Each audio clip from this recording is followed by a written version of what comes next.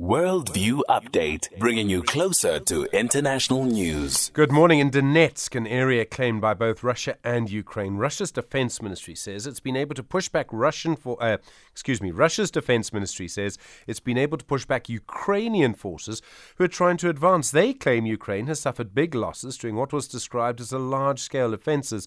Western experts have been predicting a Ukrainian counteroffensive against Russian forces in that area and other areas. Gustavo de Carvalho is a senior researcher on the Russia and Africa relations at the African Governance and Diplomacy Program at the South African Institute of International Affairs. Gustavo, good morning. Good morning, Stephen. There's been a lot of speculation about if or when the Ukrainians would mount a sort of counteroffensive. Does it look like this is it? Is this the beginning of their big push? Information right now is quite difficult to achieve, but certainly from what we see in terms of the movement of the last 24 hours, and particularly when it comes to the ground attacks in Donetsk and Zaporizhia, but particularly with the rumors of this morning already confirmed by some news agency that the Novokakova Dam has been blown up. So certainly with the movements that we've seen both from Ukrainian and Russian side, it does seem that this long-awaited counteroffensive has indeed started. This dam being blown up, I presume that has quite a big impact on the people who live around it. This is why you would do it. Absolutely. At this stage, it's uncertain who would have done it. We've seen in some of the Russian telegram channels that would be saying that it was the Ukrainians. The Ukrainians recently have issued a statement saying it was Russia. And once again, this information war continues. But certainly, such a big asset like the dam would have major implications for the war in the region, and particularly when it comes to provision of water to Crimea. And a big degree of this fight has been a logistical fight and creating quite a big logistical nightmare for, I believe, for both parties. What this also shows is that the war on infrastructure continues. It's all about escalation. It's becoming what's often called a total war. In other words, I'm going to destroy everything to make life harder for my enemy.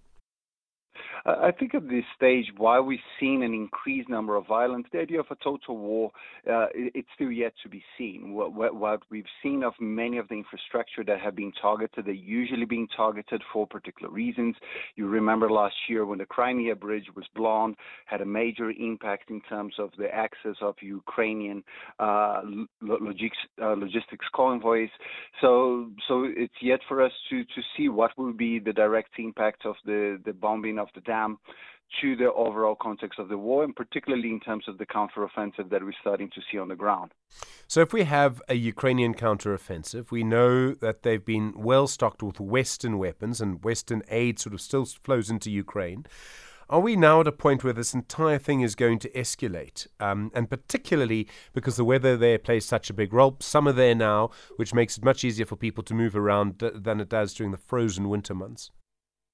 That escalation is something that has been anticipated already for months. I think the number of equipment and arms that the Ukrainians have received, but also the time that it provided to the Russians to fortify their defenses throughout this land bridge that connects Russia to Crimea, which is largely a very important asset for both parties to control. So the next couple of weeks, we should be seeing new developments within the war. We saw a similar pattern last year around the European summer, where it does provide, as you well mentioned, this ability, a much easier access for the forces to, in the case of Ukraine now, for the counterattack, but also important to watch what happens with the Russian defenses that have really increased, the fortifications have really increased in the last couple of months. It also now becomes a war of attrition. Who has more soldiers? And while it's claimed that Russia has lost a very large, a very high number of people, it's always going to win that part of this.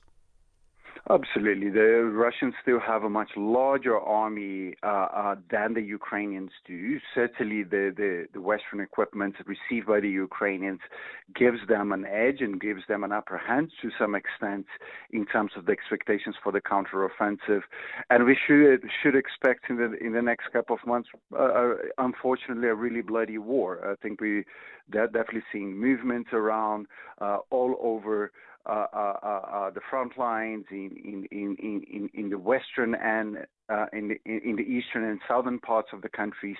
What we don't yet know is exactly what would be the course of action in terms of the counteroffensive, or what area is specifically. We've seen some attacks, a lot of probing attacks in the region. So time will tell us what would be the best course of action for both Russia and Ukraine.